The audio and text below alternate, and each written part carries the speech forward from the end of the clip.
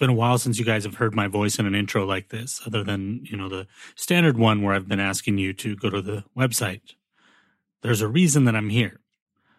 If you guys are aware of this, you might not be aware of it. There is this show, which is currently called Creative Minds, and then there is another show that I do every week with my friend Lam Wen, which is called Random Badassery.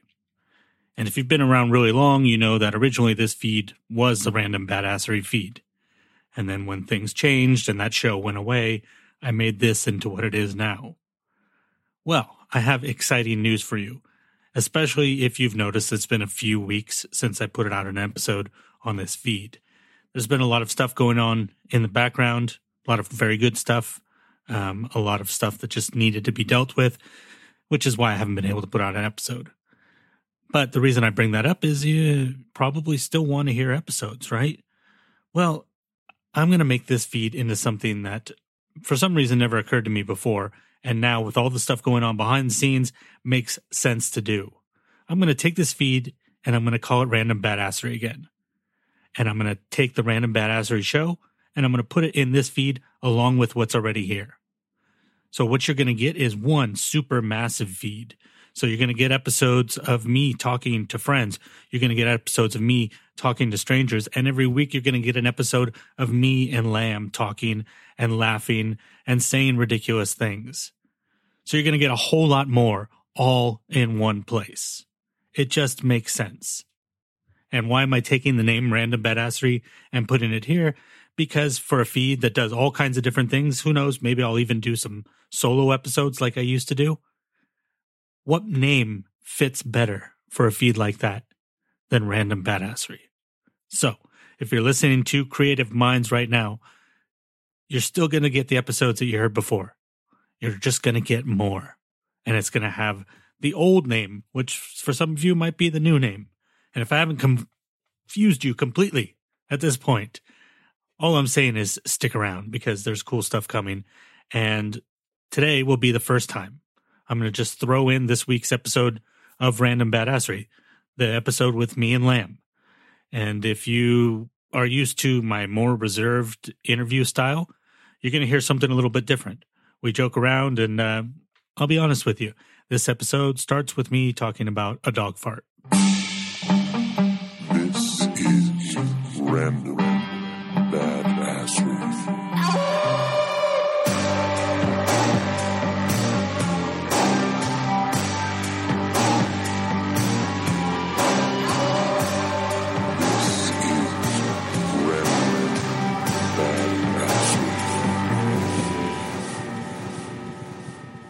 You've had dogs a lot in your years on the planet.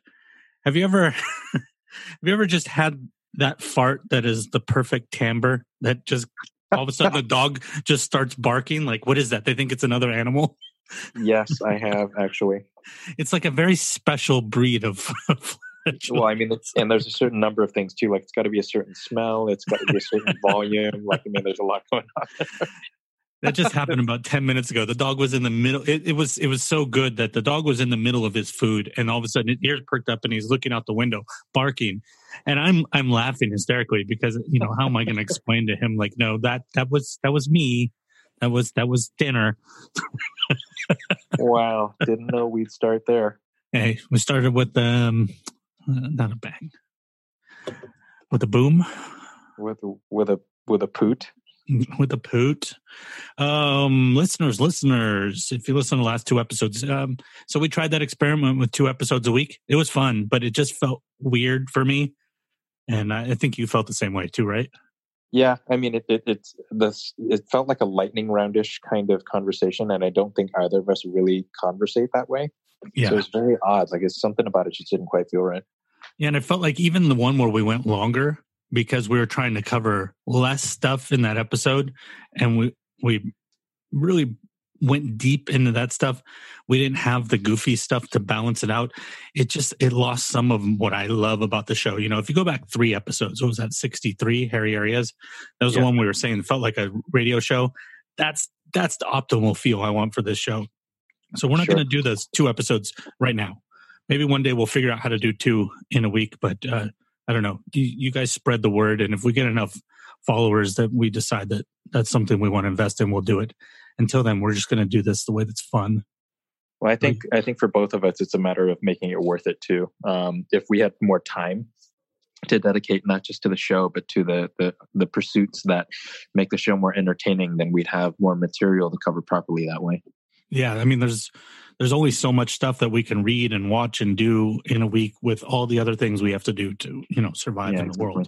Especially because as I'm sure very few people realize, and this is probably true for a lot of podcasters too, this is not the only thing we do. In fact, this is the thing that I don't even know. Like it's bonus for us throughout the course of the week. We live completely separate lives on top of that. So right, yeah. So if we get to a place where we have enough people following and we have supporters and we can reduce some of that other time doing stuff that we don't like, we can do more of this. I would love to get to a point where our life was just doing the stuff that we bring into the show, because all this stuff is the stuff I love.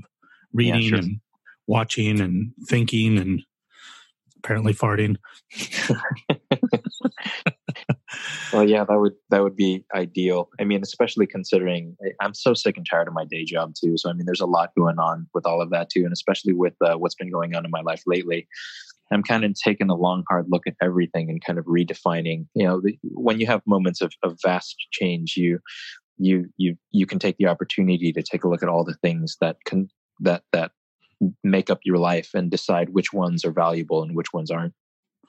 Yeah. And there's some things too that, like things like this, where it's just like you're doing it, but if it's not in the right vein and you're not getting the right feel from it, actually this ties into something I was going to talk about later.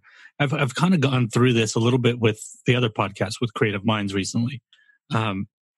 If you're not getting that, I don't know how would, I don't want to say excitement because it makes it sound like, like this is a thrill ride or something like that. If you're not getting the fulfillment and the right vibe from it, it becomes laborious. It becomes a task, and then you don't want to do it. And then that means you're doing something wrong, especially if it's something that is something you love. If you can manage to squeeze all of the blood and all the guts out of it, then you're just playing with, a dead doll. All dolls are dead. What the fuck am I saying? You know what I mean? If the doll isn't dead, you probably shouldn't play with it. Let's start there. Well, I mean, there are definitely, I will say that there are balance points to that too, though I don't believe that to be 100% true all the time. What I mean by that is, there are times where things that you enjoy become hard. And in those moments, you have a choice that you can make, right? Like you can choose to fight through the difficulty and come out the other side hopefully better, or you can give up on that thing and change it, Right. Well, so I think there's that too. I'm not making the argument of, like the only do things that you love, because that's bullshit. Sometimes you have to do things you don't love, and that are difficult and that are hard, but you still get some sort of fulfillment out of them because that you're, like writing. Writing is not always fun. Sometimes it fucking sucks. But when I finish a session, there is a sense of fulfillment. Maybe it goes back to kind of what we had talked about in one of the last two episodes, that identity thing. It's like you're fulfilling a part of your identity. So people who work with autistic children, I'm sure it's really trying, and they probably come home exhausted and frustrated. But there's also a sense of them that's like, but I'm doing that thing that I really wanted to do with my life. Sure. And I think that's kind of like what I'm trying to express here is like when these things, which like you said are icing, which are extra things on our week, when the mood of them changes to where it's like, this isn't something I'm looking forward to doing, even when it's hard, or even when it's easy, maybe is a better way to say it. I'm not looking forward to do this even when it's easy. Sure. Then something's wrong. Yeah, I agree with that. I mean, I'm going through those hard questions in my own life right now when it comes to, there's something to be said for finding comfort in routine. Mm-hmm. And I think that you fall into the trap of that. I know I definitely did, where something was not necessarily benefiting me, but it was safe and it was comfortable. And that is no way to make decisions. That's the most chicken shit way you can make decisions about your life. And I realized in having to reevaluate everything that I made more decisions like that than I was consciously aware of. Yeah, for the big stuff, you definitely don't want it. The small stuff, sure, why not? Like the whole Steve Jobs whole thing about the uniform, wear the same shirt every day. Mm-hmm. It's a good way to farm off that tendency to love that routine. It's a good way to farm that off to your usefulness. But when you're talking about what you do every day and the way you interact with people and how you see yourself, yeah, you probably don't want to be operating on that low automatic mode all the time. Yeah, it's one of those value propositions, right? Like you have to ask what something's worth to you. Yeah, I think you can't, we would all love to be able to do that every day, but I think we go insane. But you do have to go through those moments where you're like, okay, check in. Sure. Once a week, once a month, at least, it's really easy to end up doing shit that you don't want to do without realizing it. Yeah. I mean, especially as you get older. And the tough part about that too is if you don't ask the question often enough, it can often cost you something that you really, really valued. Like I go back to part of the, obviously the reason why I'm asking the questions of myself at this point is because of the end of the relationship, right?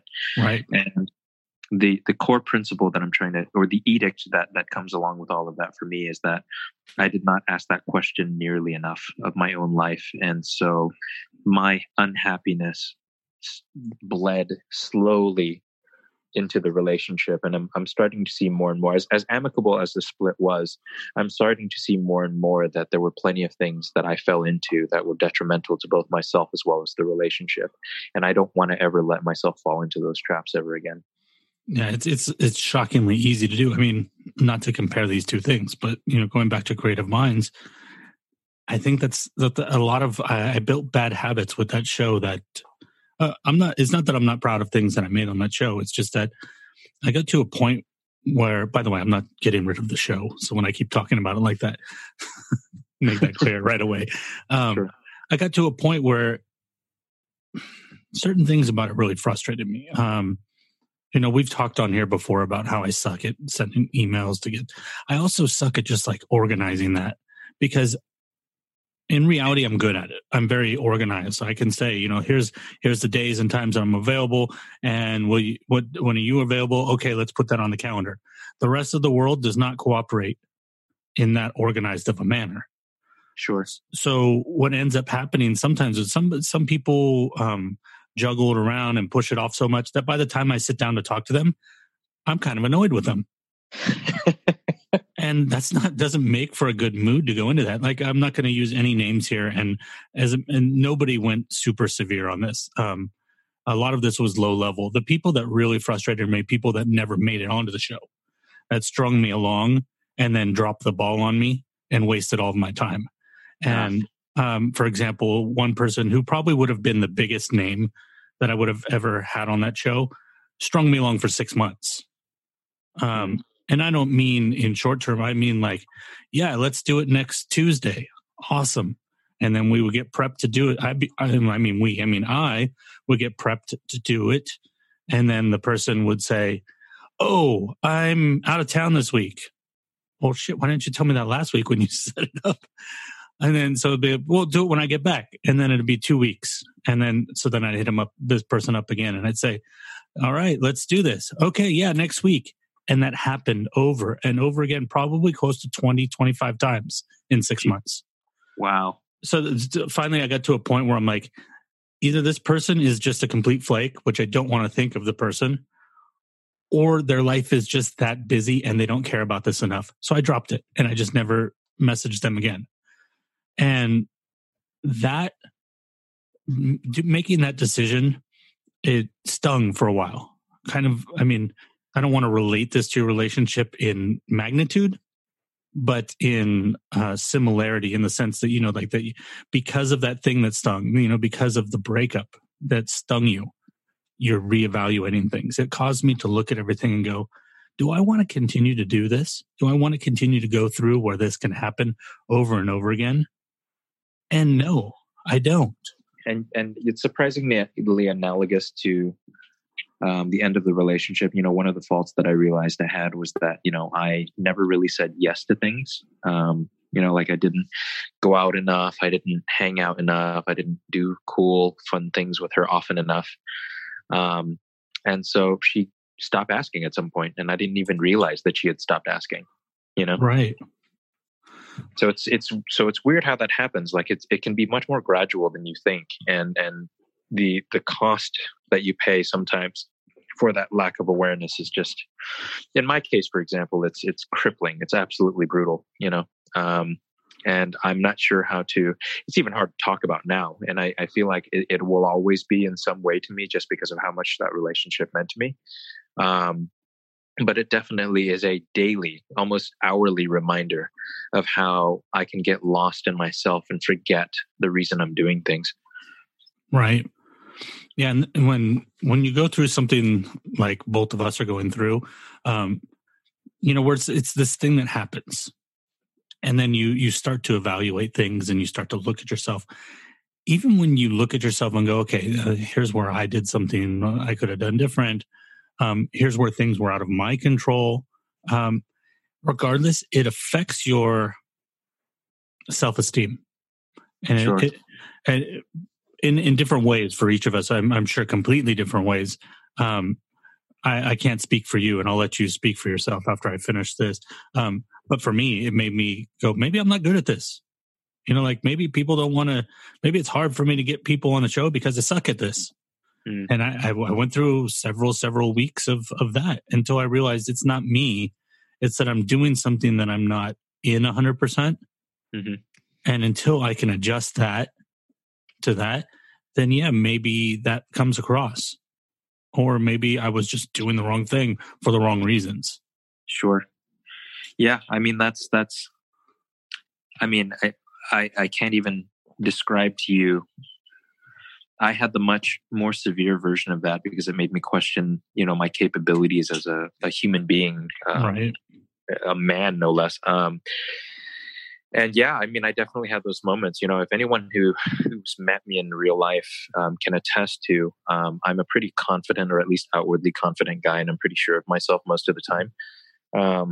And this shattered that. I mean, for better or for worse, it's not to say that I'm some sad lump of shit sitting around not doing anything, but it definitely made me really, really understand what that is to me. Like, the ability to find confidence in moments of weakness, and the ability to contemplate my situation and circumstance in such a way that is fair and valid to me, but also accurate to the situation. Like I didn't want to beat myself up, but I realized that I did need to beat myself up a little bit because there were definitely things that I wasn't good at.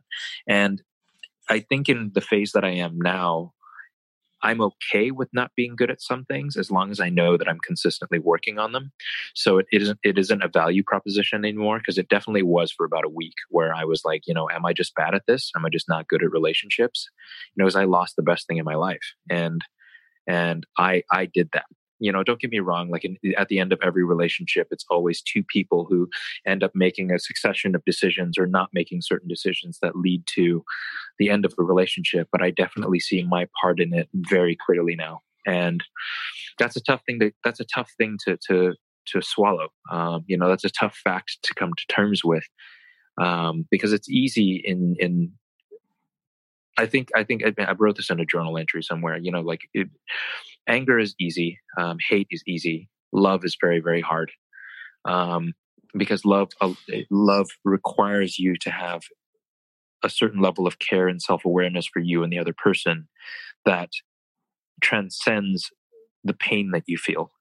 And I feel like I'm now in that phase where I've made that choice. I've made that decision that love is going to win. And in doing so, I have to see things clearly. And that is a very brutal perspective to have. Well, the beautiful part about it too, though, once you get into that, though, is when you even go through these doubts, all these things, in any circumstance, you have the opportunity to reshape things and to re-steer the ship. To right the ship, as they say. Sure. Like I know that when last summer came around, and I had changed the show, the Creative Mind show, to like this interview format. I went through this like realization of like steering the ship, and I've been steering by that, and I'm still close to that. But I realized that in doing the show, in the process, I had learned things about myself that I didn't know when I made that decision. And And as that was slowly veering, what I thought was the goal and what the real goal was, as those two things began to separate, like you said about things that you saw, things that happen in your relationship you didn't see, because you think you're on the right path. So I keep mixing metaphors here, but you think the boat is going the right way. So you trust the boat and you trust the direction of the boat. You're trusting the navigator, I guess a good way to say it. But, you don't realize that your navigator is looking a different direction. Sure.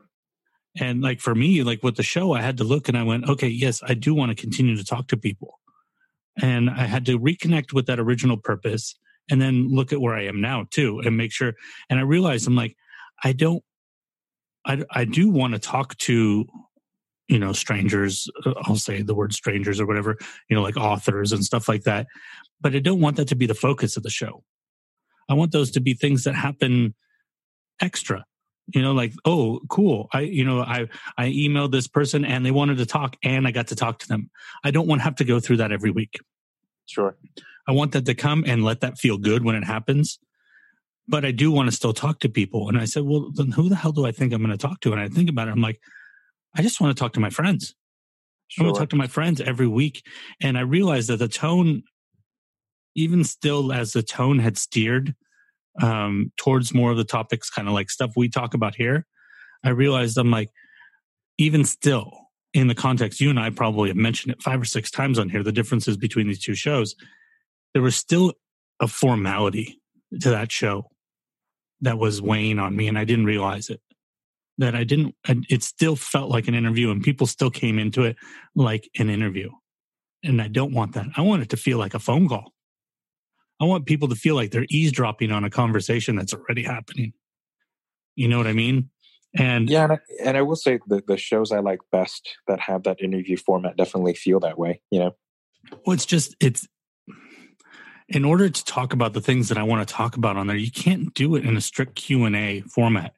It's got to happen organically, which means that ridiculous. Just like here, we talk. I come in with these notes, but we veer off into places.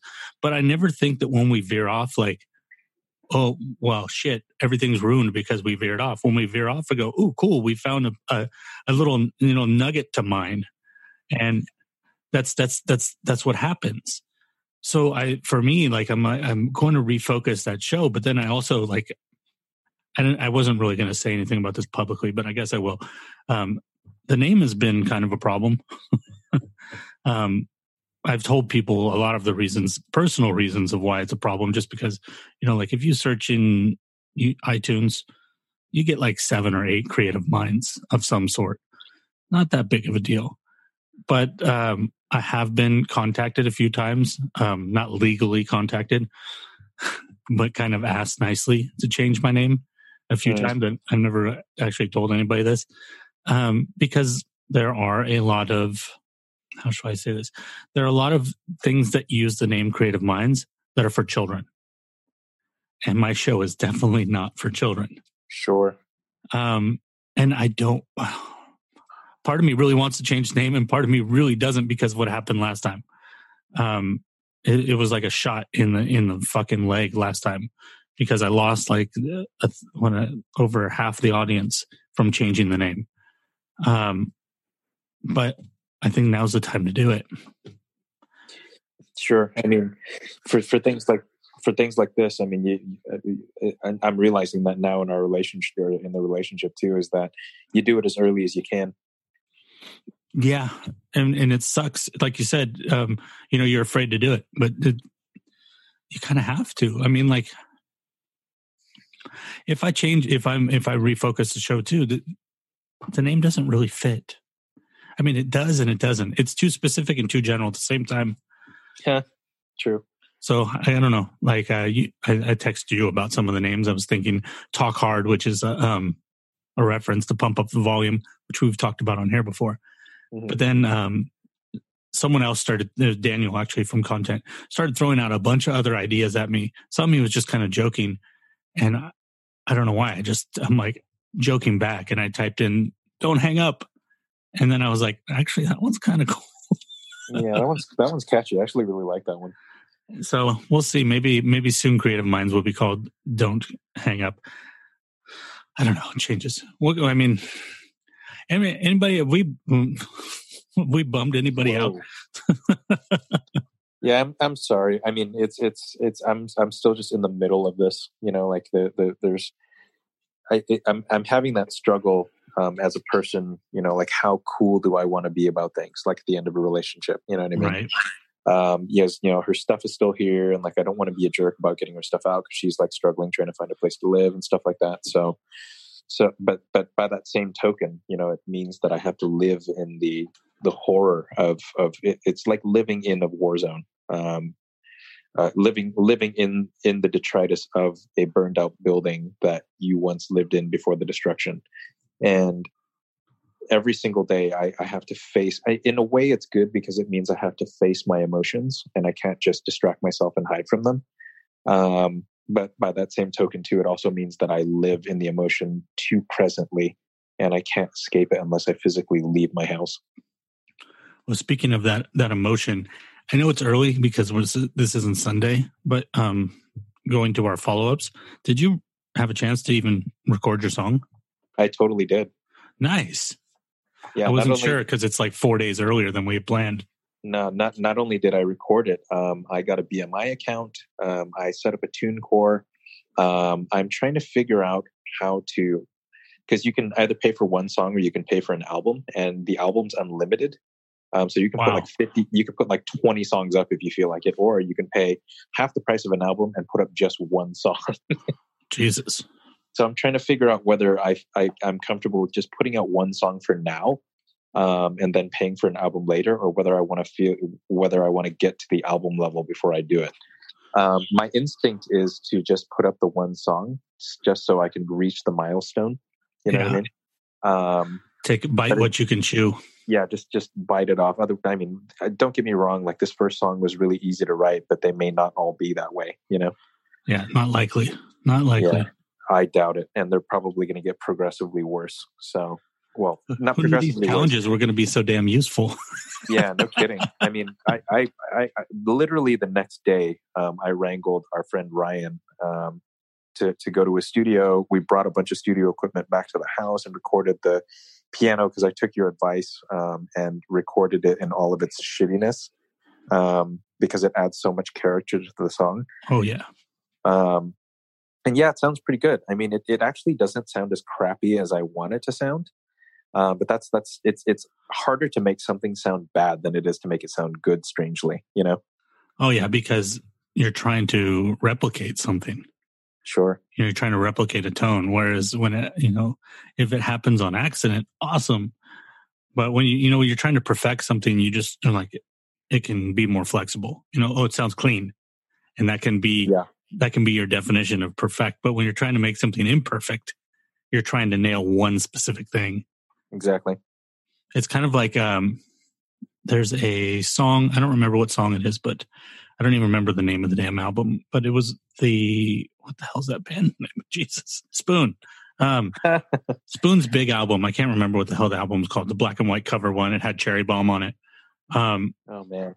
There's a song on there where the guitar player it's not really a guitar solo. He's just doing something with the guitar, and it's just off. It's just a little bit broken, but in the best possible way. And I remember when that album came out, Eric Victorino and I were in the car and we were listening to that song, and Eric went, "You know how hard it is to play like that broken?" And I'd heard the song a bunch of times. I loved it. I loved that it was broken, but I never thought about how hard it was to do that. And every time I hear that song ever since, I think about that. It's hard to do it the wrong way, in the right way. Like people talk about Basquiat. Oh, anybody could slop up paint on there.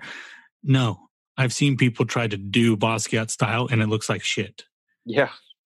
He's the only one that made it look like cool shit. He just did it right. And I mean, that's unilaterally true with a lot of artists too. Like I think about Jackson Pollock, right? Like I thought Pollock was a funky, just like an overrated hack in my younger days. And now I see so much more brilliance in his work and how hard it is to create that kind of balanced texture that's seemingly random in such a way that is pleasing or affecting, you know? Right. Yeah, you see some people out there try to do it, and it does look like shit. It looks like pure garbage. Yeah, absolutely. I've tried it, and I think that's the big thing too. Is that I attempted that and realized how much harder it really was to do. Yeah. Before I give my follow up, I do have a question while we're still talking about music. I might as well just ask you while we're on the show, because remember we said the thing about popping in and sound like you're eavesdropping, right? Yep. So I was thinking, maybe I'm just going to drop the theme song too. Interesting. So literally, when it starts, it just starts. Huh. I've been thinking a lot about that. I don't know. I saw somebody complaining about, not my podcast, but another podcast, a bigger podcast. And they were like, it might have been Marin or something like that. Like, I tuned in to listen to blah, blah, blah, blah, blah, whatever the person was. And 12 minutes in, I still haven't heard that person. And I was like, yeah, that's kind of lame. You know, you tune in to listen to the conversation, and then you got to wait to hear the conversation. Sure. You know, when you turn on a TV show, the TV show starts.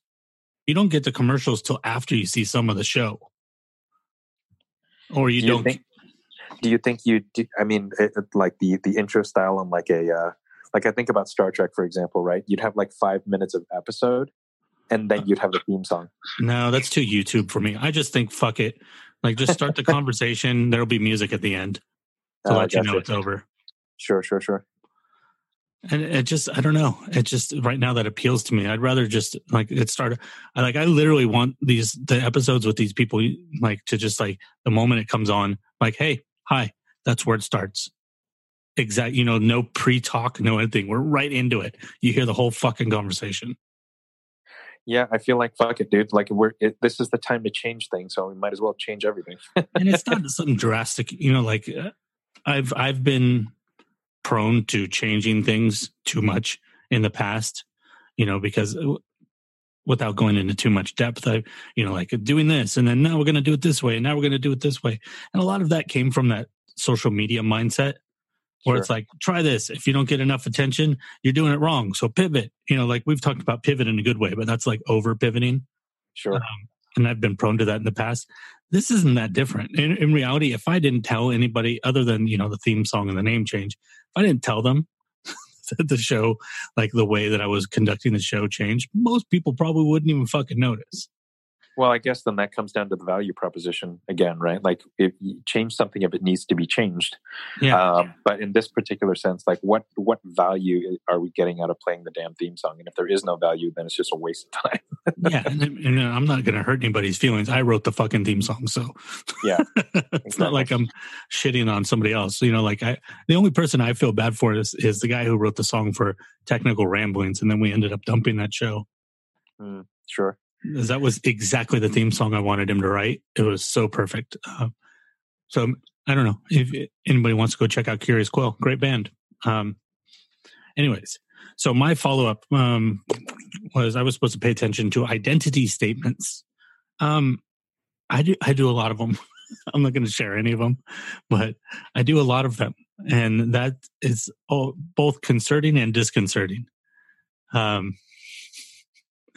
Yeah, there's a lot of negative things that I say about myself that I didn't realize. Why do you do that, do you think? I don't really want to go super in depth with it, because a lot of it is very deep and personal. I think that somewhere along the line I learned to treat myself like shit. And I don't know. It's part of it is like, this is how men are. You know, not that I'm like some super fucking machismo guy, but like, you know, like, men are tough and men don't think that they're the best thing in the world, or, you know, just stupid ideas of something. And then some of it is guilt over shit, you know, where I think I just carry some self-loathing. Yeah, that makes sense. But I didn't realize how much, and these are not super, super negative things, but, you know, like, even like, I'll give you an example. Like, I'm not a morning person. I might have mentioned this on one before. I think when we talked about it last, I might have. It's not the best thing to say. It's not the worst thing to say. But I am defining myself as something that I don't like. I don't like that I can't get up early. But I'm defining myself as that, so I'm caging myself to it. So that's not a Sure. good thing.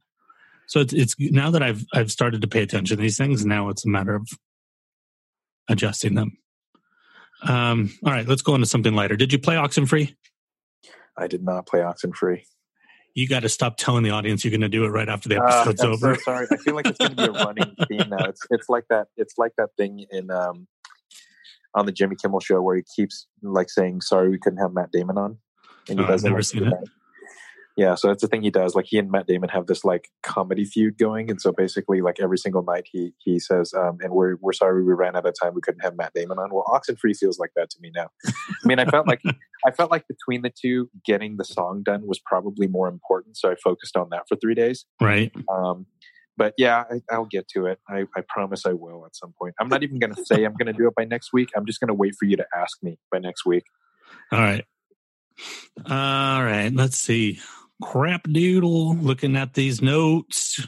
I don't know. I've been talking to my friend John, and now I'm making like little things like he does. Crap doodle. You ever do that? Where you like 5 minutes talking to somebody, and then all of a sudden you like swallow up part of their personality? No, strangely. And the reason why is because, well, I probably do it subconsciously, but I consciously force myself not to do that at a pretty early age.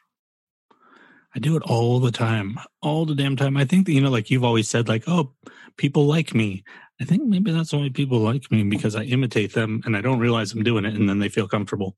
Sure, that makes sense. Mirroring. I guess that's what they call it. Yeah, I definitely try not to do that, to be real. Like I try to maintain a very, the only thing I'll try to match is energy level. I won't take on other people's speaking mannerisms. I won't take on, people's physical tics and stuff like that. Yeah, I grab all kinds of shit. I'm like a little sponge. I'm one of those people too that if you send me to another country, if I'm not careful, I might start picking up their accent. Gotcha. All right. That I will say I do. I do all the time. But no, when I lived in England for a while and I came back, I didn't realize that I'd taken on like English accent mannerisms, and I could fully do an English, like a believable English accent by the time I came back. Yeah, I kind of think that's cool though. Specifically Middle or South London, I could do both of those accents really well. I love that. I don't think that's people think that's silly. I think it's fantastic. Oh, I dig it. Yeah, don't get me wrong. Like I like that about myself. I can also do Irish very well too. The one I could never, ever, ever figure out for some reason was Australian. I don't know why it's so hard for me. It's because it's like English, but with a slight left turn. Yeah, exactly. It's a lot of really like open mouth vowels. That's why. Yeah. You're like fuck or feck. There's, Scottish is feck. But Australian is feck. It's almost like an I. Feck. Anyways, you did not come here for accent lessons. You know what I found really interesting? What were you going to say? Oh, I don't know. Oh, I heard you make a noise. No, I was mimicking your fack. This and now we're just the little E rating for this one. Yeah, we're just yelling at microphones. That's awesome. That's what this show is descended into. Good. Yeah. What's amazing to me is whenever we talk about something and we beat a podcast that we listen to the topic. I fucking love that. We did it before with the Hellier documentary. We beat last podcast. Well, we beat Sam Harris by a week. What? Yes. So we talked about the really, really intense episode 2 episodes ago, everybody. You probably remember. It's one about the age of surveillance capitalism and how Google is the evilest company in the world. This week on Sam Harris, episode 152, The Trouble with Facebook, Sam Harris had on Roger, I don't know how to say his name, McNamee. It's McNamee. McNamee? Maybe McNamee. That sounds good. Yeah, McNamee sounds better, yeah. He's the guy that wrote that book, Zucked. And they talk. Obviously, his focus is more on Facebook. Excuse me, but he references specifically by name Shoshana Zuboff and the Age of Surveillance Capitalism. And he gives a pretty good condensed summary of what we talked about at the beginning of that episode. Unfortunately, Sam was interested in talking about other things. Like, seemed like he was about to go deeper on certain topics that I wanted to hear more about, and Sam would steer him another way, which, I know what it's like to be in that situation. So you can't really fault someone because they're, I want to talk about this. So they're trying to steer somebody towards that. But I also hate hearing an interviewer go, well, let's not talk about that. Let's talk about this. I hate that. Sure. Because you're steering somebody away from something they want to talk about, which is usually where the good shit is. Yeah, and especially for you, your impulse is to always let the conversation naturally evolve. But I feel like Sam Harris, I mean, this is not a knock on Sam because I love Sam Harris, but yeah, of course. But I definitely feel like he goes into almost every conversation on the podcast with a very specific intention. Like he wants certain pieces of information. Right. Yeah, I think technically he's interviewing people. He does a little bit less now, but he's more so going into debate. Yeah, sure. So he's got debate points. He doesn't argue with people as much as he used to anymore. I think people got annoyed with him, or maybe he just got shit on too much on social media. But hey, we beat him to it by a fucking week. That's pretty awesome. And we went more in depth. Or maybe he realized he wasn't being kind enough. Maybe.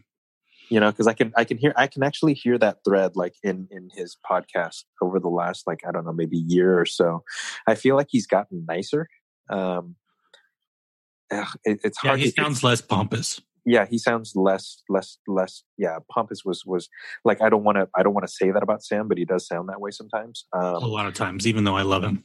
Yeah, and so that definitely feels like it's like there's an edge that's been taken off. Yeah. So that's and by the way, we are still gonna.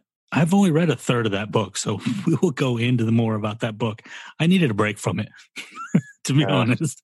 Sure. I needed a fucking break because that first third, just digesting that Google stuff was so fucking heavy.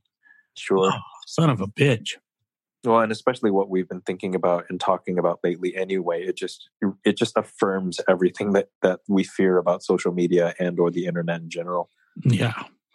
I was just telling somebody the other day that I think that social media it's finally on its way out, and they didn't believe me, which is fine. Obviously, I wasn't trying to convince them, but it seems like everybody's default on the topic of social media is exactly what we talked about in there with dispossession. There's not a damn thing you can do about it. It's just going to happen. It's inevitable. And that's a bummer. That's a bummer that we become enslaved to this idea. Yeah, and I think part of the difficulty of trying to not buy in is just the fact that the rest of the world has bought in so hard and so thoroughly that the eventual move away from it is going to be painful for a lot of people. Oh yeah, because when it breaks, it's going to break colossally. Yeah, exactly. And which means it's going to, when things like that break, and other things are built on top of them. For example, if tomorrow. Amazon fell apart, there's a lot of small businesses that would be destroyed. Sure. Because they're built on top of Amazon. Facebook too, and Google. So, and Instagram for that matter. Yeah. Yeah. I mean, I know businesses that rely heavily on Instagram for exposure and business. Well, we keep steering ourselves into the most depressing topics, but sometimes there's just depressing shit. Hey, Wood, this is another follow-up too. So in having to read all this stuff, and I keep mentioning how I feel like I'm not getting everything out of these books that I'm reading. Like I feel like I have to go back and review things and stuff like that. There's this book that it's like, I don't know when it was originally published. This is the version I'm reading is like a revised edition from like 1979. So it might be from the 60s or the 50s even. It's called How to Read a Book. And it's this infamous book. Actually, not infamous, this famous book by Morton Adler and Charles Van Doren. And one of the things in the book, I don't want to go too far into the book, but one of the things in the book he says, approach in the right way. No book intended for the general reader, no matter how difficult, need to be a cause for despair. And that for me went right back to what we were talking about, where it's like, you got to stick with books. And what he says, one of the main points of this book is there are 4 levels of reading. Those 4 levels are elementary, inspectional, analytical, and synoptical. Most people in the world are only reading at the first level, elementary reading, which means you read it and you get the gist. Sure. And it started me thinking, I'm like, well, maybe that's why people give up on books, because they only know how to read at that first level. They don't, and I'm guilty of the same thing, I think. I have aspects of the other ones, but I think for the most part, I read on an elementary level. Synoptical is the 4th level is intense. That's when you read about a topic and you read like 5 books simultaneously and start noting the similarities and the differences and making coming to conclude. It's like writing a paper on a topic. So that's the most intense. Inspectional is kind of like when you just need to read something for information. Analytical is the one that we need, probably all of us in the world need more practice with. Have not read that section of the book yet. Can't tell you anything about it. Well, just on the surface, I can tell you that the reason why I think I give up on books is for the exact opposite reason that you do. In that I probably read more analytically than I need to for a lot of things. And so I take a long time to read. Like I read until I understand, you know what I mean? And I know that sounds weird, but like I'll reread a paragraph 5 times in order to make sure that I understand. Like reading to me is not about completion, but about comprehension. Well, so here's the thing about his analytical though. It's not what you think it is, and it's not what I thought it was. I haven't read the full chapter. I've just seen a brief explanation. But in true analytical reading, these 4 levels are essentially like those Russian Matryoshka dolls, that each one is contained inside the other. So in order to do analytical reading, you have to have first done an elementary reading and then have done an inspectional reading. And then you go into the analytical reading. So you're reading the book technically 3 times to get to true analytical reading. Got it. Which makes sense because, like, if you're reading a novel, the first time, you're going to totally be in the story. You go back the second time, now you can pay attention to the structure. You go in a third time, now you can start pulling out quotes and themes and understanding this character is doing this and this character represents this. And it makes sense, but some people try to do all 3 at once and they don't achieve any of them. Yeah, that's probably me as well. Yeah, so I can recommend the first 4th of that book that I've read. But what I did think about, though, is what it reminded me of, though, is going back to The Expanse for a minute, because I'm still watching it. I like it now. It won me over. It took till episode 8, though.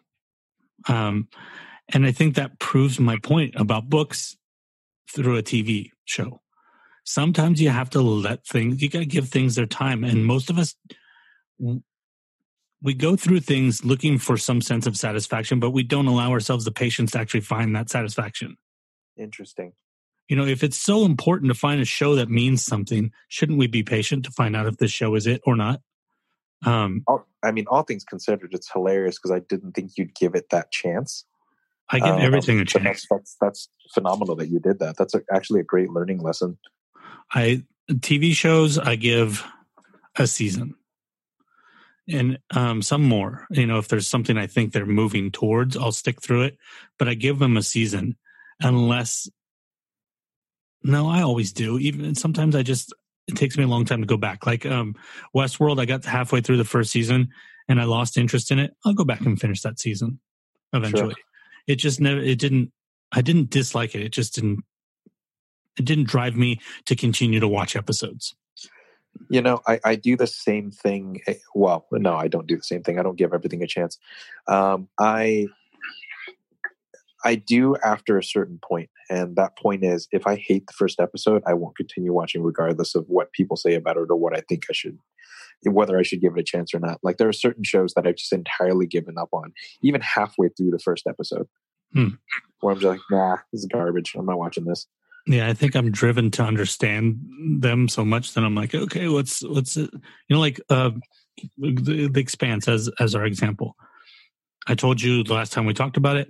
What's the point? You know, what's the point of the show?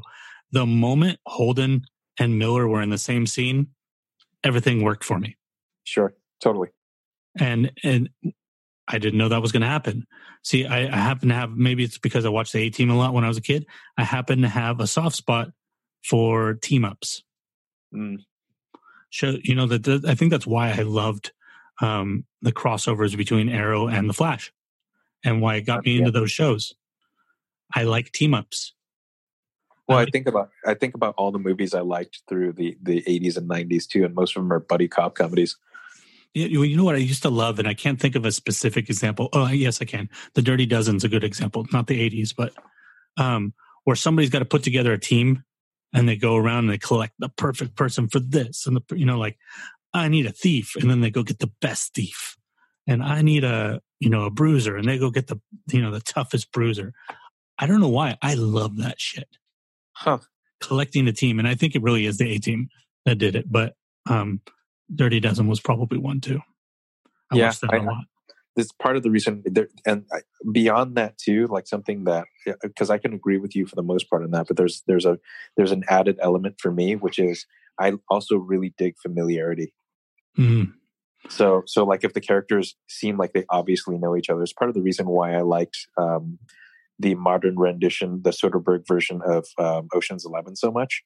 Because all the characters felt like they really knew each other, and that was really cool to me. I've still never watched any of those. You got to watch that first one.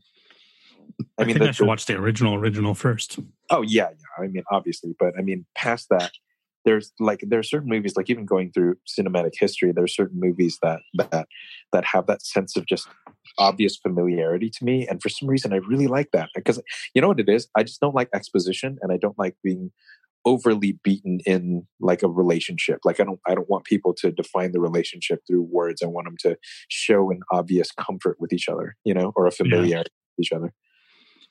I got you. See, what's weird is all this shit develops from when we were kids too. It's something that we were into. One show, one fucking cartoon. Oh, you know what it was? I know what it's not the A-Team. G.I. Joe. Oh, interesting. That's got to be where it came from. Well, anyways, there's something on your list you wanted to talk about? No. Okay. But we can. I mean, they're. Well, if you don't want to talk about it, why would we talk about it? Well, the only reason why I don't want to talk about them is not necessarily because I don't personally want to talk about them, but because they're just huge bummers. Okay. We'll save the bummers then. Yeah, let's have like a 2 bummer limit per episode. This one, if you really want to say this could be a bummer, so we'll just try to keep this one light. And this is Dopamine. So one of the other books I've been reading is, I think I mentioned it already, Atomic Habits by James Clear. It's basically a productivity book, but it's really interesting. A lot of these productivity books, you hear the same fucking stories over and over again. And there's definitely moments of that in here. But then there's also stuff that I'd never heard before, which is really great. I love that I like productivity books, even if they're repetitive, just because they remind you of shit. You're like, I could be doing better at that. Anyways, one of the things he talks about in here, he talks about dopamine, and I thought this was so fucking cool. So they did this test on rats, right? Not the guy who wrote the book, somebody. Ambiguous they. I didn't write that part down. These rats, they give rats sugar. There's like this little box that they have to poke their head in to get the sugar, right? So they give them sugar, and of course, the rats get addicted to sugar, just like every other living thing that likes sugar. So the next thing they did is they gave these rats a dopamine inhibitor. And what they found is that, so they're going, okay, we don't know what's going to happen with the sugar now. They're not going to get a dopamine fix when they taste the sugar. So we don't know what's going to happen. So they give the rats the sugar. Guess what? Rats still fucking like sugar. Why? Because it still tastes good. But the difference is, without the dopamine, they didn't crave it. So they weren't looking in the box for the sugar after it was gone. They enjoyed it while it was there, and they moved on. Then Third experiment, they flooded them with dopamine. I don't know what that necessarily means scientifically. We'll just say it's probably double. These rats were like fucking crackheads. I'm not kidding. They said that the rats were poking their head into the box 800 times an hour looking for sugar. Shit. Wow. There are woodpeckers that don't screw that fast. Jeez, man, that is shocking. But I don't even know how you could physically do that. That's like 4 or 5 times a second. No, well, let's see, 800 an hour. No, I think that's like what? That's like 12 times a minute. Yeah, never mind. I'm thinking 800 times a minute. Yeah, an hour. I did the same thing when I first read it. But what that did remind me of, though, is people dipping into their social media. We've talked about this dopamine fix, right? Oh my God, they're analogous, perfectly analogous. Like, let me open it. Let me see. Did I get my hearts? Did I get my stars? Did you get it? Or, or just even take away from social media, people picking up their phone and looking at their fucking phone. How many times an hour? We've gone through the screen time thing of how many times you pick up your phone every day. And before, go ahead. No, go ahead. No, I've got a funny one. Go ahead. The right before is important. Sounds like right before we turned on to record this episode, I was reading. Actually, it was an email from James Clear. I just realized that. Oh no, it was Cal Newport. An email from Cal Newport, and it was a story of this guy I don't remember his name. He's the new head coach of the Arizona Cardinals, and he's instituting this new 30-minute phone break thing, where the players, when they're in meetings and stuff like that, they can't look at their phone for 30 minutes. And he said he could see them twitching. Like he can see them physiologically twitching because they can't look at their phones. Jeez. That's fucking scary. That's straight up dopamine addiction right there. What was the thing you were going to say?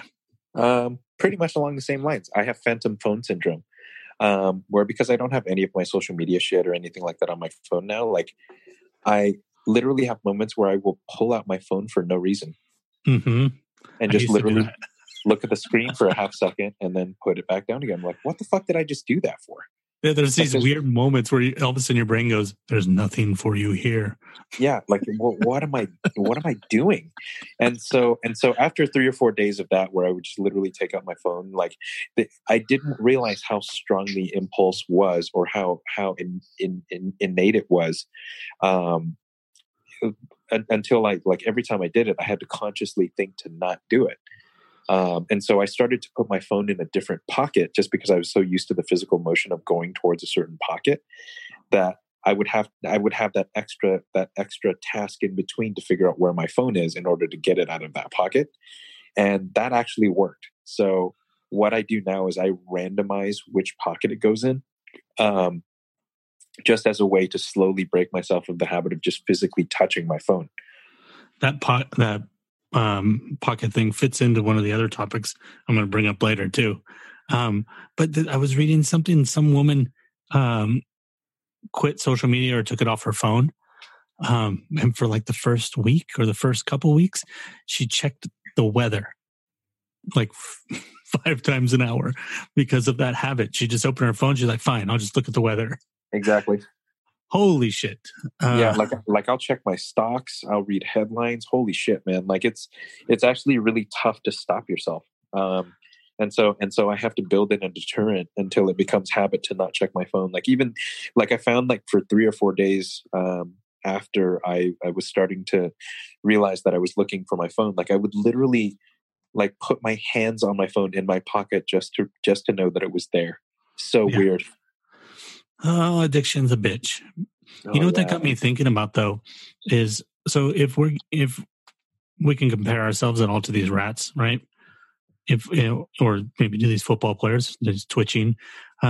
If we're getting that many hits of dopamine, which is obviously more than we're supposed to be getting, right? Because that's abnormal behavior. So I actually looked up, it's not in the book, but I was curious. I was like, what happens if you get too much dopamine? Are there negative effects? You're not going to fucking believe this. Uh-oh. If you get too much dopamine, you're more prone to impulsive behavior. I wonder why they would want you to be more prone to impulsive behavior. Sure. you have a greater need for instant gratification. I wonder why they would want that. And of course, addiction, right? So those are the normal ones. And the next level of severity, now check this out. Anxiety, stress, insomnia, reward seeking, aggression, depression, digestive issues. Those things sound familiar?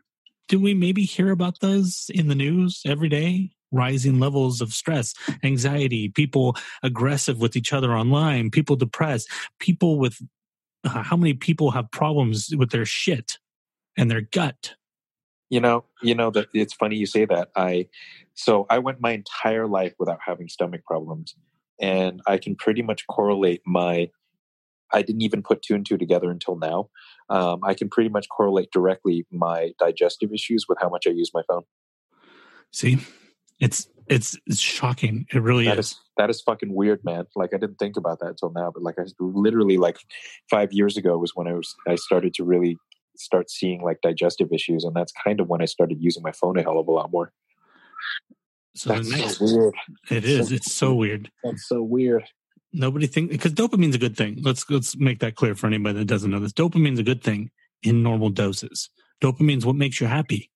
If you don't have dopamine, you'll never feel happy. Period. Because that's what's released that makes you feel happy. Sure, but you can also drink enough water to kill you. Right, exactly. There's a limit. For example, if you go really, really far with too much dopamine, the next level is mania, paranoia, withdrawal from social situations, hallucinations, psychosis, and schizophrenia. Jeez. So, a little bit frightening. So in 10 years from now, we'll start seeing the first cases of phone schizophrenia. I don't even think it'll be that long. I think that we're probably almost there. Who knows? Maybe that's what we're seeing right now. Maybe that's what we have for a president. I mean, regardless of whether people like him or not, the guy is definitely addicted to social media. Sure. And we're slowly but surely building sociopaths otherwise. Cool. Yeah. Great. Bang, bang, boom. Anybody want to shit on that one? That was a nice, depressing one. Yeah, so let's put the phones away and go get some pie. Like, I really have that impulse to, like, hang out with people doing normal shit these days. Me too. Tomorrow, I'm physically going to have lunch with a friend I haven't seen in, like, 10 years. And it's going to be fucking great. It's going to be great. Like, I never look forward to... it's the reaction. That's interesting that we're talking about that now, because I was thinking about this earlier today. Like, I never, ever, ever have any excitement towards like looking at people's posts on Instagram or reading something on Facebook or even having or replying to a text message or getting a phone call from the phone call thing's different, but that's actual interaction again. But I will say that I'm so excited about having lunch with my friend, and I've been thinking about nothing but it for 4 days. Yeah, there's something very different. Like I was thinking about this. Like I wish I was in a place where I had a physical recording studio, because instead of doing all of not only these episodes, but the episodes of whatever I end up calling the other show, might as well just call it Don't Hang Up. Doing episodes with that. I would love to be able to do those in person, because then I actually get to hang out with the person. Sure. I just don't have the space to do that. But I'm kind of sublimating it with those phone calls. That's kind of like my way of like, I still get to hang out and talk to them. It's just going to be on the phone. Sure. Anyways. I got 3 other things. How about you just pick a number between 1 and 3? Why don't I just look at your list? Like which 3 things are you talking about? I was actually really curious as to what the hell you were talking about with Apple News. Okay. Well, Apple just had their event, an event. Was it Monday? I think it was Monday. Yep. Mm-hmm. And they announced a whole bunch of shit: credit card, streaming TV. What's the other one?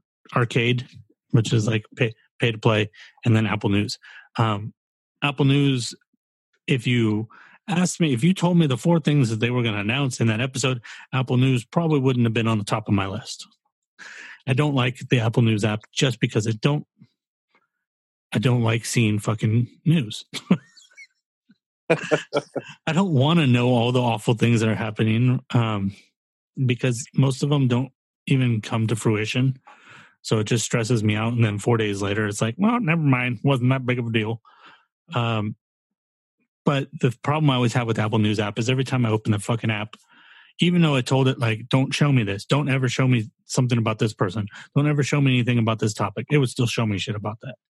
Sure.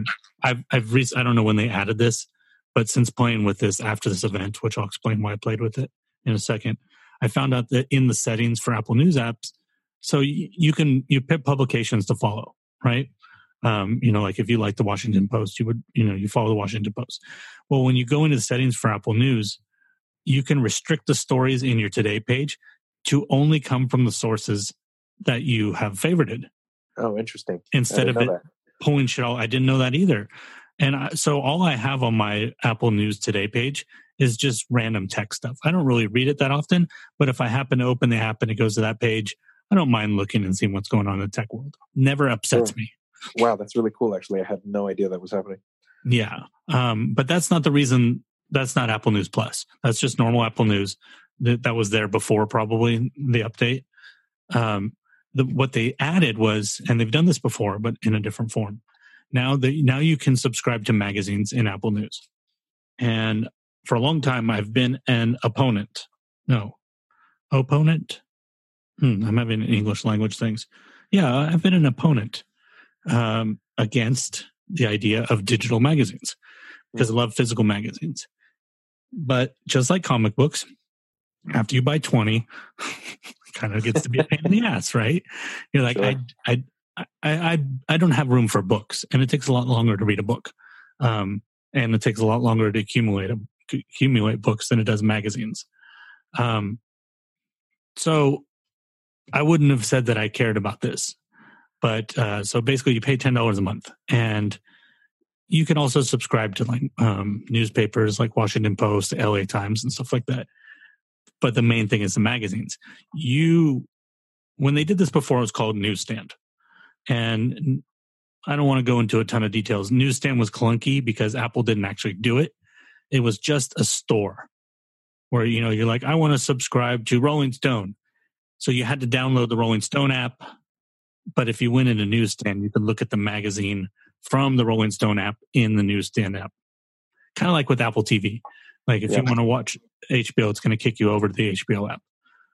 Well, Newsstand is different. This is Apple's programming. So everything's hosted in there. All they do is give them the content, and then they make it fit the screen, and they make the programming. So it works better. The other thing about it is, with Newsstand, you would subscribe to Rolling Stone, and you would subscribe to blah, blah. You'd subscribe to them all separately. $10 a month with Apple News, you're subscribed to all of them. So you have a subscription to over 300 magazines. And it's fucking rad because, I love magazines. I've always loved magazines because magazine is that level between a book and, we'll say, the internet, right? Where things on the internet are a little more impulsive and they're pushed out faster. Books take years to write. Magazines take months. So there's that middle stage where it's like there's more care put into it, but it's also faster and a little bit more current than necessarily a book. How's it going to work with the interface of Apple News? I can't imagine reading a magazine on Apple News. It's all because Apple did it. It's all reformatted to fit the page.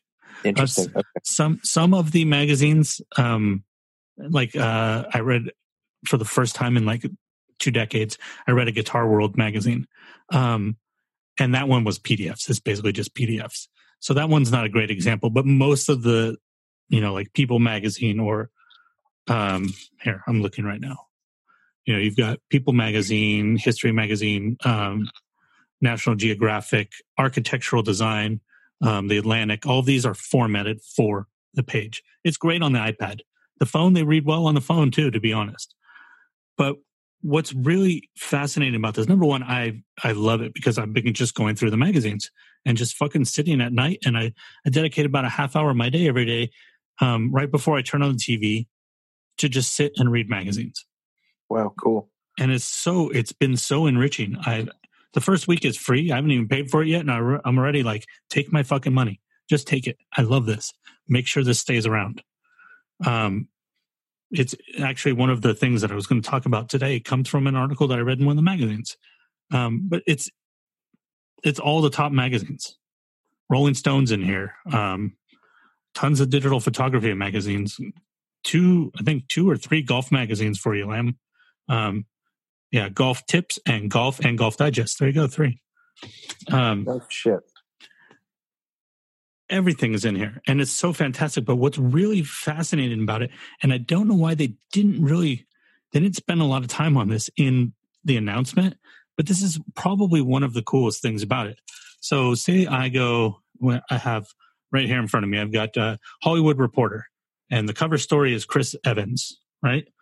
Yeah. Say I went into that magazine, and because I get a table of contents, I just jump right to the article on him. Well, it knows I read that. So now when I go in to my Today page, it's going to pull up stories about Chris Evans. Oh, wow. Cool. But here's what's really fascinating. So you know how Apple News, it pulls articles, right? So here's an article from Huffington Post. Here's an article. It pulls articles from the magazines. Okay, that's kind of genius. So it literally will recommend a story. When you click on it, it's taking you to a page in a magazine. Huh. It's really fucking cool. I wonder, how cool would it be to work on a team that's developing that? It'd be really cool because you're nailing something that nobody's nailed before. That's digital genius. Magazines. I didn't think they could ever do something that would fascinate me. I literally haven't opened Apple News in months, and I may now just replace all of my other news apps with Apple News. I have it. It's been buried. I think it was deleted off my iPhone and was buried in a folder on my iPad. It's on the front page of both of my devices now. I never even look at it on my iPhone, but I'm so stoked about the idea to read magazines that I put it on the front page of my phone just in case I'm ever a place where I'm like, I don't have my iPad, but I'm sitting here to read. I'm going to read a magazine. I wonder, I'm sure you can download those magazines too. Yes, you can. What's weird though is I haven't figured out a way how to download them. There's still some things in the UI that they need to figure out. I'll give you 2 examples. There's that. So, there's a little cloud with the arrow and you push it and it's downloaded and you're like, awesome, it's available for offline. I have no idea how to undo that. So at a certain point, I don't need to. I'm always on a Wi-Fi. The reason I downloaded, actually, to be honest, this is the other UI problem that I'm sure they'll fix.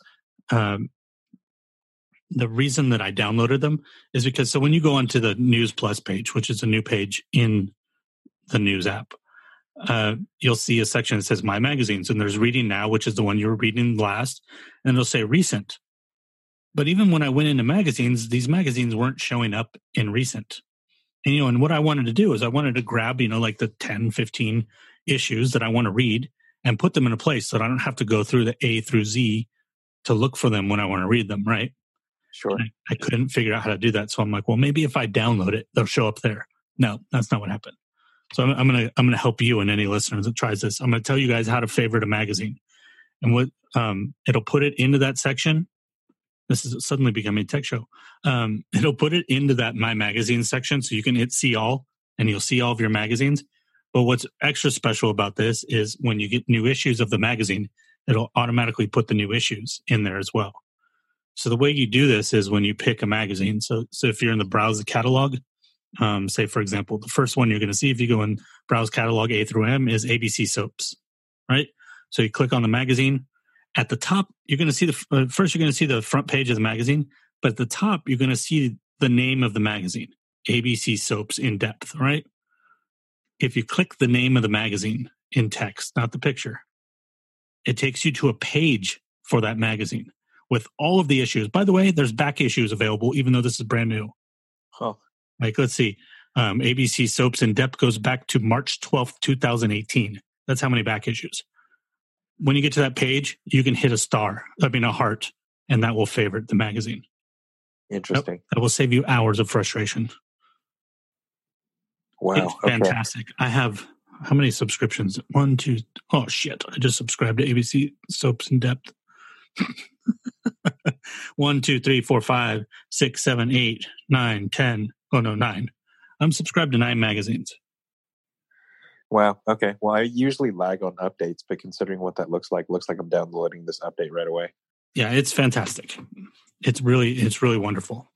So I guess maybe I should tell you about one of the articles I read. Nice segue. Well done. Yeah. Well, I'm getting somewhat professional. So, wow, that got really loud. So one of the magazines I was reading was Dwell. And this is the March-April 2019 issue of Dwell. And Dwell is an architectural magazine. I love architecture. That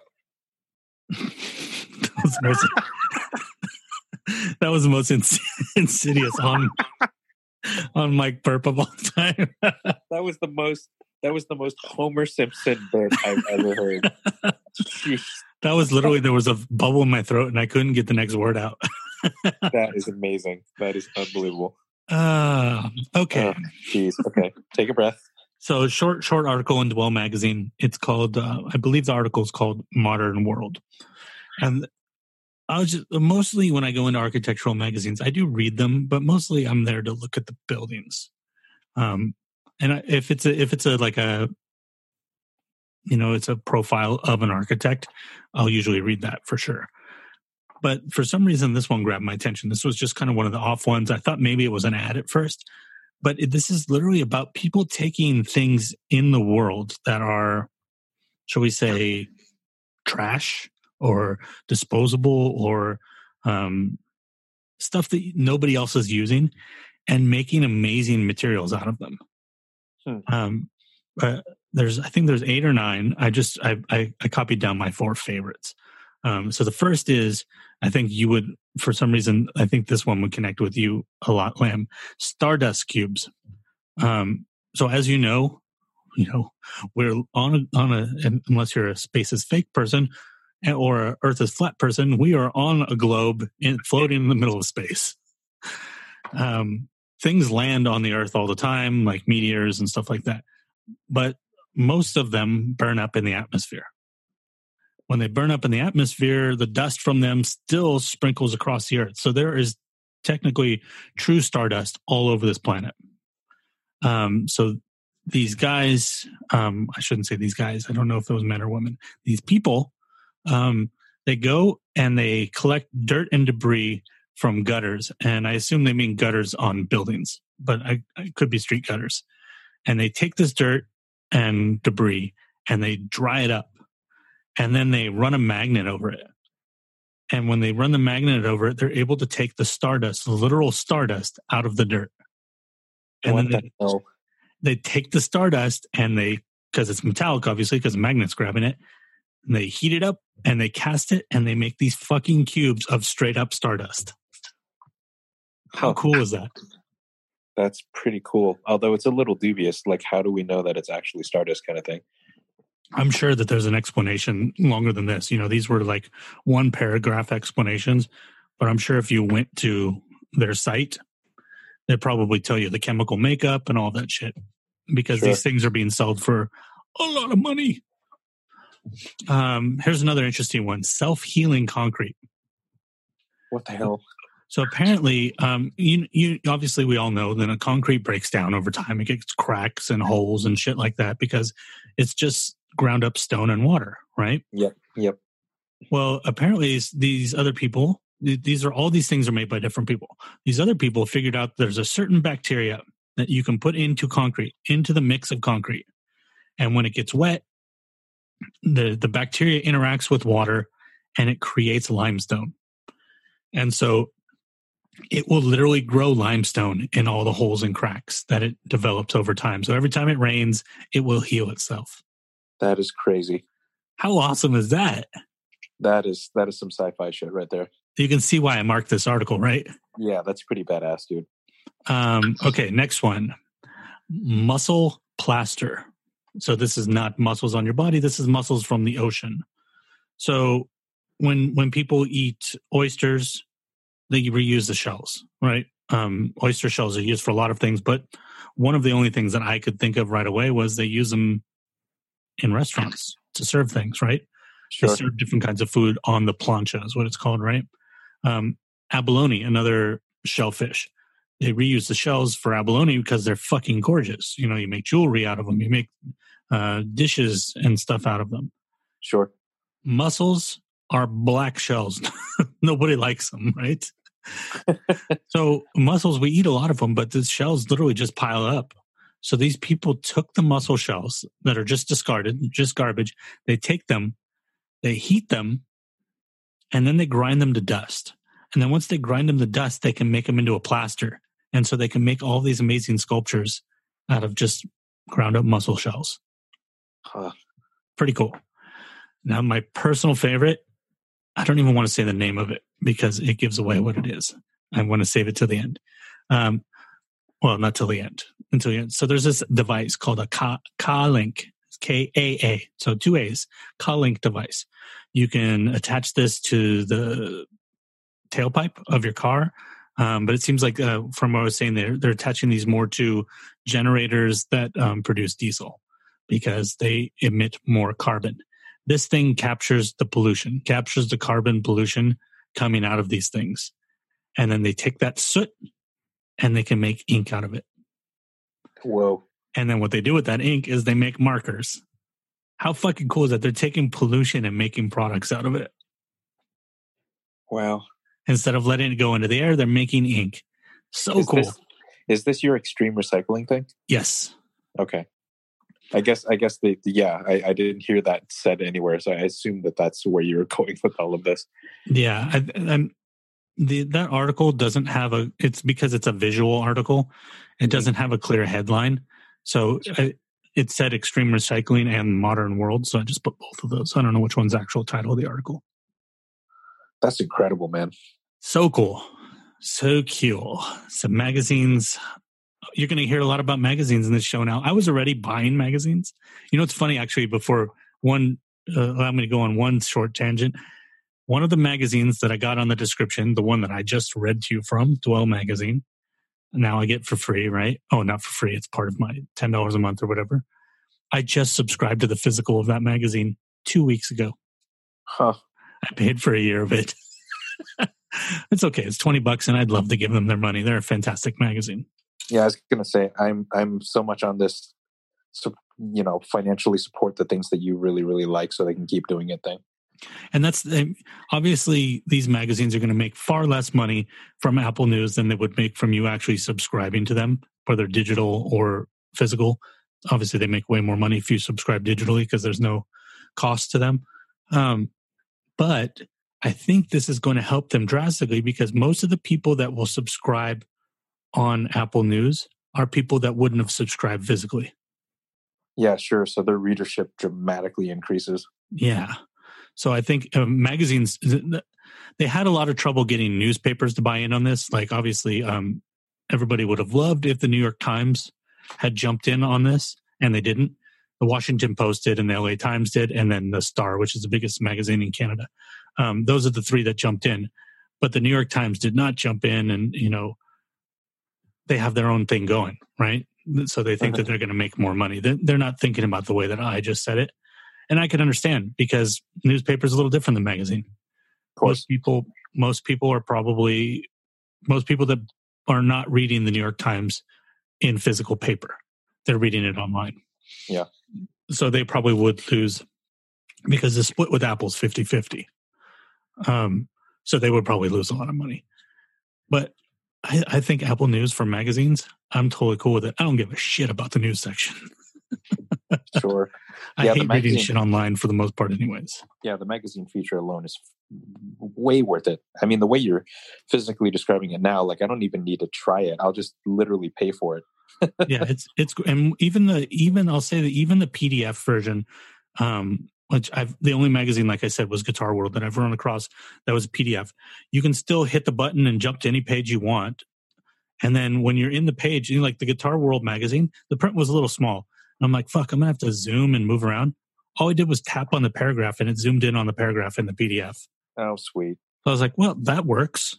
So a lot of contingencies put into this. Good on Apple. Good on Apple. I think the rest of the world's probably busy shitting on it right now, but I like it. So fuck them. Yeah, well, I mean, I think that no solution is perfect, right? So, I mean, I'm sure that there are fundamental flaws with it in some way, but it's getting you to read magazines again. It's got me so excited. Right. Well, maybe this is one of those rare features that everyone actually loves. Occasionally, that does happen. It's so cool because, like there's magazines that you want to read because you know that they have good stuff in them. But, like I'll give you an example, like New Yorker. I've always wanted to subscribe to the New Yorker, but the New Yorker is weekly. That's a lot of magazines. That is a lot of magazines. And I don't want to read it cover to cover because I don't want to read the politics shit. I want to read like the really good, other stuff in there, like book reviews and stuff. So it was never worth it for me to pay to subscribe to the New Yorker. But now, the way this works totally works for me because I can just jump in, go straight to the page for the thing I want. And if that's all I read from it, it's not a loss because I have 98 other magazines that I'm getting for the same price. Well, not only that, but it allows you to go to back issues without having to physically have them.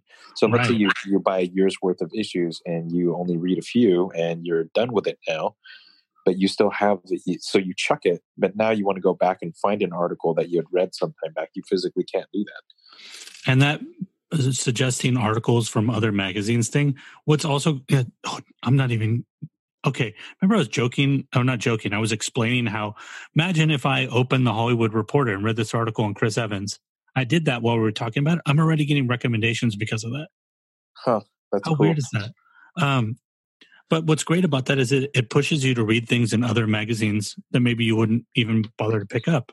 Sure. Like, I don't know what I was listening to. I think it was the Accidental Tech podcast.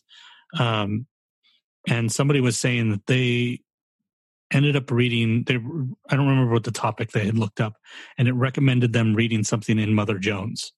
And they're like, I would never have picked up Mother Jones, but I ended up reading this article in Mother Jones, and it was great.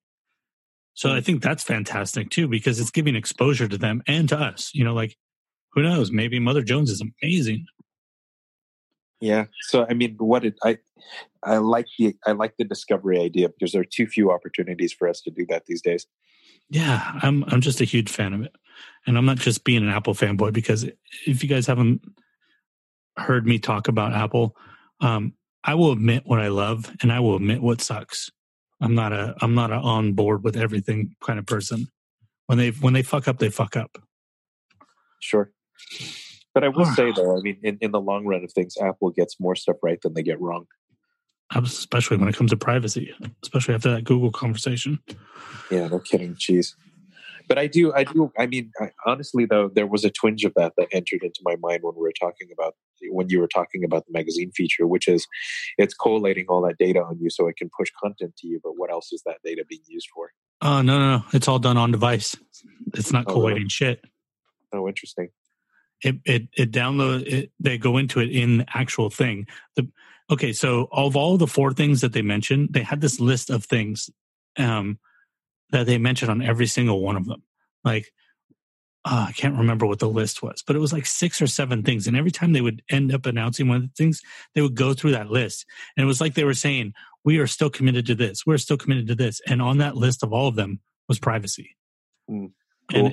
And they go, there's even part in there where they talk about, they're like, this is all done on device. They said, because no advertiser is going to know what you're reading, and neither are we. Like they say it word for word. Huh. That's really cool. Yes, I love it. Okay. You want me to do this last one? The importance of environment and vision? Yeah, might as well. Okay, so this is where the pocket thing comes in, your pocket. So this is going back to Atomic Habits with James Clear again. One of the things he talks about in here, this is something that's come up in a lot of other productivity things. Every time it does, it kind of hits me in the gut because it's so true. And he talks about how in order to create habits, in order to break habits, in order to achieve certain things, even outside of productivity, the environment plays an enormous role. And there's actually I'll put a link for this in the show notes. There's a great interview from years ago that I ran across with this guy. I'd never heard of him. His name is Jim Bunch, and he was on, I think it was the Unmistakable Creative, and he talks about environment. And in that episode, that guy had talked about this idea of putting things where you need them. For example, like batteries for your flashlight. The mistake most people make is you've got your flashlight by the back door, we'll say, but you have your batteries in a drawer in the kitchen. Nowhere near the fucking flashlight. So take the batteries. If you're putting them on, like say you have a sink right next to the back door, put the batteries under the sink, or tape the batteries to the back of the sink. So when you need them, they're where you need them. And I took that to heart. I had bought an office chair at the time that I had heard that episode, and it came with this adjustment wrench. And I'm like, if I put this adjustment wrench somewhere, I'll never find it ever again. Sure. So I got a rubber band and I attached it to the chair. Now, whenever I need to adjust the chair, the wrench is on the chair. That's pretty damn brilliant, actually. It's fucking brilliant. The guy's genius. Yeah, that's. I wonder. I mean, there's so many things I do that for now that I'm going through my life and thinking of all the little knickknacks I have and how far the resources for said knickknacks are. Yeah, it's like having a drive, but then having the cord you need to connect it to the computer somewhere else. Yeah, sure. Yeah, what good is that? Yeah, why the hell wouldn't you just keep it all together? Yeah, like I'm looking at one of my external drives. I have the cord rubber band to it. It's rubber band right to it. So you have taken the lesson to heart, my friend. Yeah, and that's not even James Clear doesn't even talk about this. This is from that Jim Bunch thing, but he goes further with this, and I connected to that because I was like, yes. One of the things he says on here, for example, say you want to, you can use your environment, and I'm talking about James Clear now. You can use your environment to make things easier on yourself. So, for example, if there's a habit you want to create, you can use your environment to make that happen. Say you want to draw more.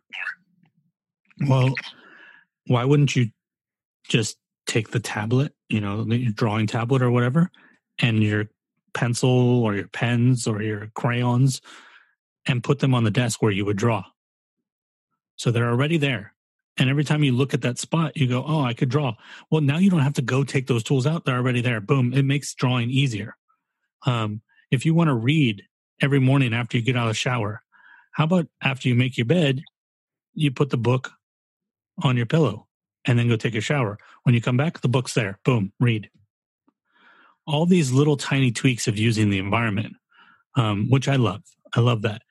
But he also talks about how you can do that to prevent bad habits. Like, this is really extreme, but I put it here because it's so extreme. Say you watch too much television and you tell yourself, I only want to put on the television when I really, really, really, really want to see something. Well, unplug the TV and put it in a cabinet. Oh. If you have to take that fucking TV out of the cabinet every time and plug it in, you're only going to take it out when you really, really, really, really want to see something. Huh. And that's an extreme example. A more example of this is something I did in my life. When I wanted to stop using Safari on my phone, I buried it on the 6th page of a folder. Oh, sure. And I tell you what, I've used Safari on my phone like 5 times since I did that. It's a huge pain in the ass. It's a huge pain in the ass. It doesn't seem like that would be. That's a huge pain in the ass. And it's fantastic. It does wonders for changing things. Another thing, I don't remember how this, there's one thing on here that's fascinating, but I don't remember how it's connected.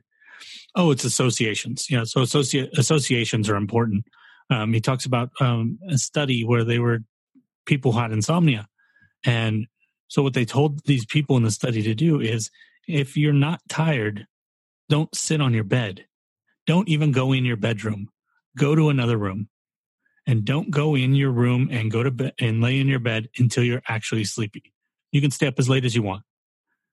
And these people started curing their insomnia because when they went near their bed, they get tired. Sure, because you changed the psychological association. Yes, exactly. And then the last part of this is that another part of environment, and this is the part where he brought in something, all of those things I was familiar with, those ideas. But what I appreciate about this book is he does bring in things I haven't seen before. He talks about people as part of your environment. And this is something that I've been told before, but I never really thought about it because it's something I was told when I was a little kid. When I was told with a little kid, I was always hang out with people that are better than you. And as I got to be a teenager, I used to make fun of it. I'd say, well, if they're better than me, then they must be losers because they're hanging out with somebody that's worse than them. Sure. But the way he goes with it is he says, you want to hang out with communities with a culture where your desired behavior is considered normal. So if you want to be a jogger, you would hang out with people who jog every day. Sure, that makes sense. Because it's going to make that feel normal. It's not going to seem like a struggle. Like, oh, these people do it all the time. It's not that big of a deal. Sure. And that's the one I really wanted to talk about because I've been thinking about that. And I've been thinking like, maybe I need to hang out with like really ambitious podcasters. Yeah, that makes logical sense. I mean, do you know any super ambitious podcasters? No, I don't know anybody that does anything that I do, to be honest. I don't know anybody that writes like novels. Yeah, I know poets.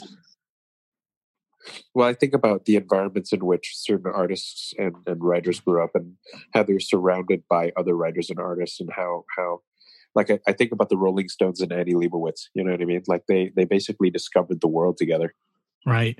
And actually that's a really good example of this in that's always happening is musicians. Musicians always hang out with musicians.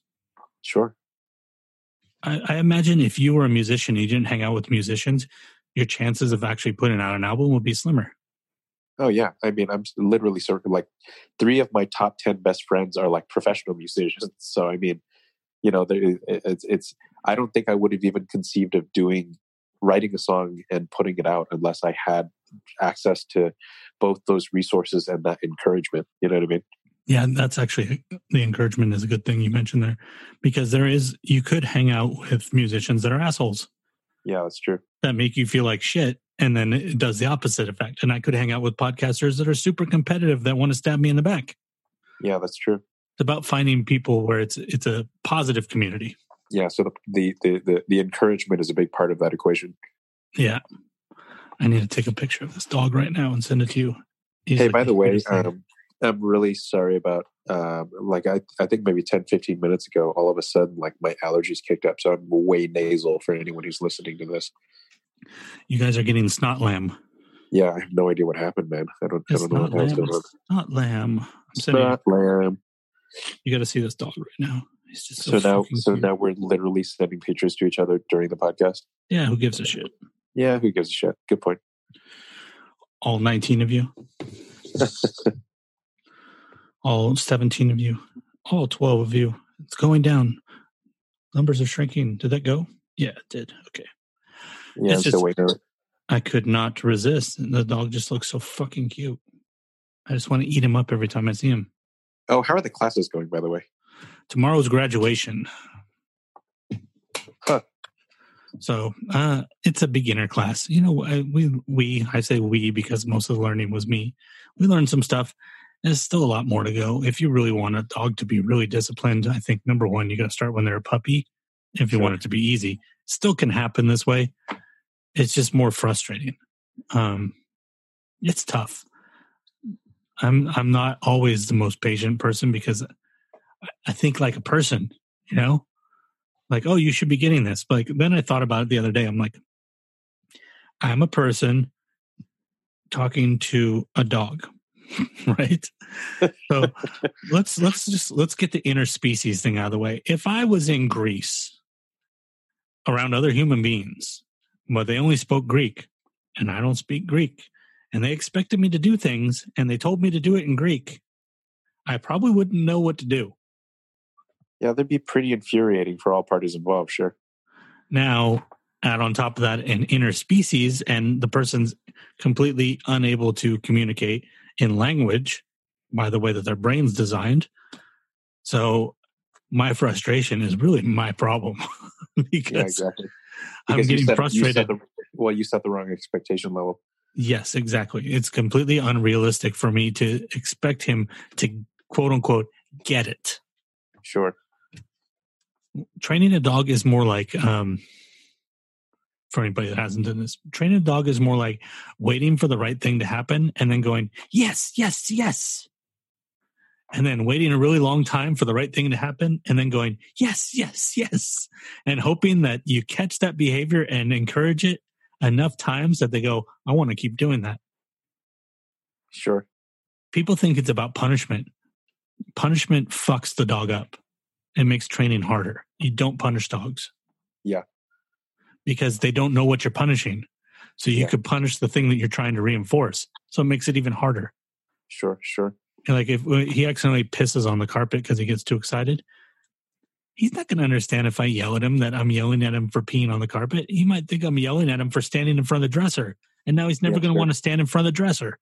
Yeah, or he's going to be scared of a certain shoe because he thinks he can't be near a certain shoe. Exactly. Because whatever he's looking at or whatever he's thinking about at that moment, that's what he's going to associate with it, not with what you're thinking about.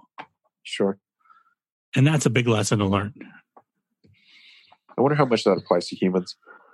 You know, what's funny is in a lot of, I don't remember what conversation it was with who, but Tim Ferriss, oftentimes when there's a relationship conversation, he talks about a dog book training or a book about dog training. And obviously every time he says, I'm not comparing women to dogs, he says, but there's something in that dog training book about understanding reward and all of, these mechanisms like what we're talking about right now. He said that's really valuable and useful in a relationship. Huh. One day I'll read that book. Yeah. Wait, do you have any idea what that book is? I could probably use that right now. I do. I can find out because it's on my Goodreads list. So you should probably talk about something while I look. Huh. Actually, let me ask you a question.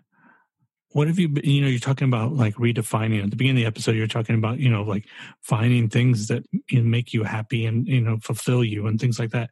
What are those things? What have you been discovering about yourself? Oh, that's an interesting one. I mean, there are certain things that I've reinforced that I've already known. Things like, for example, how much I really, really like social interaction with other people. I guess one of the biggest things is realizing that happiness is a choice.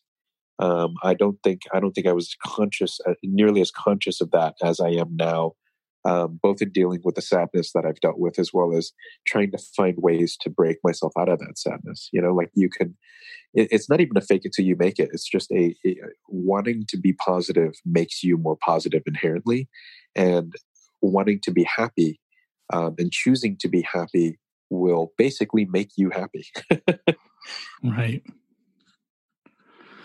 And it's odd how those mechanisms work because you wouldn't expect it to function that way. You expect like it is what it is, right? So whatever you're feeling is whatever you're feeling. Well, you can kind of choose that, right? If you're lucky, if you're aware enough, I should say. Yeah, if you're aware enough, sure. Yeah, it's a big part of the equation is being aware enough to do it in the moment. But I think the core of the journey for me these days is trying to be as present and aware as possible, because that's what got me in this damn mess in the first place, is not being enough of that. Well, yeah, most of the big problems we all have, unfortunately, are from having our heads up our asses. Yep, head way up ass. I'm looking for that book still. I will find it. Oh, shit. If I spell the word... you should see this. Horrible spelling. And not knowing your head up your ass is tough. I mean, it until someone like dislodges it violently, and I think that's what the end of this relationship is for me. Is just someone yanking my head out of my ass at high speed. Well, you almost made a full circle there with that metaphor. It almost takes us back to the fart at the beginning. Oh, Lord help us. I guess we should do our challenges then. I haven't even thought about what mine's going to be. I am. Wow. Okay. This one's going to be a really tough one. Oh, fuck. All right. This one is making me lose my breath just saying it. I'm going to go on a date. Yikes. I was not expecting that one. Yeah. So before the next episode, and I really don't think that it's not going to be a date in the normal sense. This is like me refeeling the world again, I guess. But I'm gonna figure out a way to do that. All right. Shit. Yeah, sorry, that's kind of a big one, dude. You know what though? I really fucking like these challenges, and I feel like I'm kind of daring myself to do things. So I feel like every week I get more severe with them. Like, who the hell knew that last week I'd be like, I'm going to record a fucking song, and then do it. Yeah, and then actually do it. So you know what? I'm gonna go on a damn date. I'm gonna do that. Good for you. I'm not. I elect not to do that. I can't find the dog training book right now. Sorry, people. I'll put in the show notes if I find it. I have a lot of books in my to read list. Oh, I can't imagine what your read list looks like. Do you want to know the number? Oh yeah, please. I would love to know the number. I'm very 7,696. Dear God, what is wrong with you? That's bad. You could read a book a week for the rest of your life and not finish that. Yeah, I'll be dead. Jeez. I just don't know what to do. That is so many. I don't know that the sad thing about it is I don't know that when I want to read a book, I ever dip into this list. I usually just pick up the most recent book that sounded interesting. Oh, I found the book. Don't Shoot the Dog by Karen Pryor. Okay, Don't Shoot the Dog. Got it. All right. I will find it. Okay, my challenge. I'm gonna continue off of mine. I'm gonna. This is a multi-step thing, but I'm gonna take that idea of those identity statements. I'm gonna find the 3 that either enforce something about myself that I don't like, the top 3, or enforce something about myself that I do like. I'm going to take those 3 and I'm going to do something really hippy dippy. I'm going to make them daily affirmations and I'm going to say them to myself for the next 7 days and just see what happens. Interesting. Maybe nothing, but why the fuck not? Sure. All right. Let's shoot this in the foot, in the tail, in the ass, in the face. That's a lot of shooting. That's a lot of shooting. That is a lot of shooting. But unlike most cop TV shows, it still is enough bullets to not have to reload. Ladies and gentlemen, boys and girls, lizards, rock mutant children, werewolves, Bigfoot, if you're listening, talking to you too. Please go over to holyfoolproductions.com and give us some love, subscribe to the newsletter, give us some money to support the show. Or you can do this. Actually, it could be an and or statement. How about go over to iTunes and review us? Give us, just a couple sentences. If you actually listen to the show every week, please just go on iTunes and say something like that. Like, I listen to the show every week. That's it. Yeah. Say nothing else. Yeah. You don't have to say Lamb is sexy and Chad has really bad jokes. Well, you could say that. But you could just tell people you listen to it every week. That's enough. That'd be great, actually. That's probably the best compliment you can give us. We only have 1 review on there right now because I never asked for them. So I'm making the push right now. I know there are people, I see the numbers. I know there are people that come back consistently every week. So I'm talking to you, specifically you.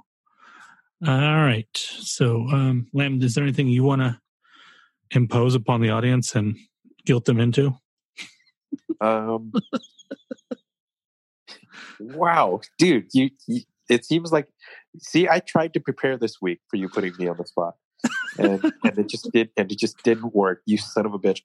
Let me think. I got nothing but curveballs, buddy. Take